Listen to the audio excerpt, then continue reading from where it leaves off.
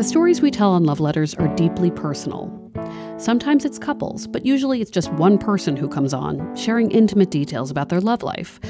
But now I want to pull back the curtain just a little bit, because there are often important people in the background of these stories, friends, relatives, therapists, who play a key role in everything good that happens. For the next season of Love Letters, our theme will be, Thanks for the Help. I want to hear about all of the supporting actors out there. That quiet or maybe loud person just off camera who gave crucial help, advice, or assistance at a time of need. It could be about how a certain kind of therapy led you to a life-changing breakthrough.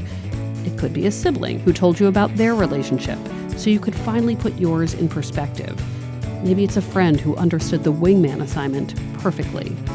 I suppose it could be a dog. Honestly, I'm allergic, but I know a lot of relationships out there that have fully changed because of a pet. If you have a story about a time you got advice, help, or guidance in your romantic life, or maybe a story about how you gave assistance to someone else, we'd love to hear from you. As always, you can remain anonymous if you need to. Please send us an email to loveletters@boston.com. That's loveletters@boston.com.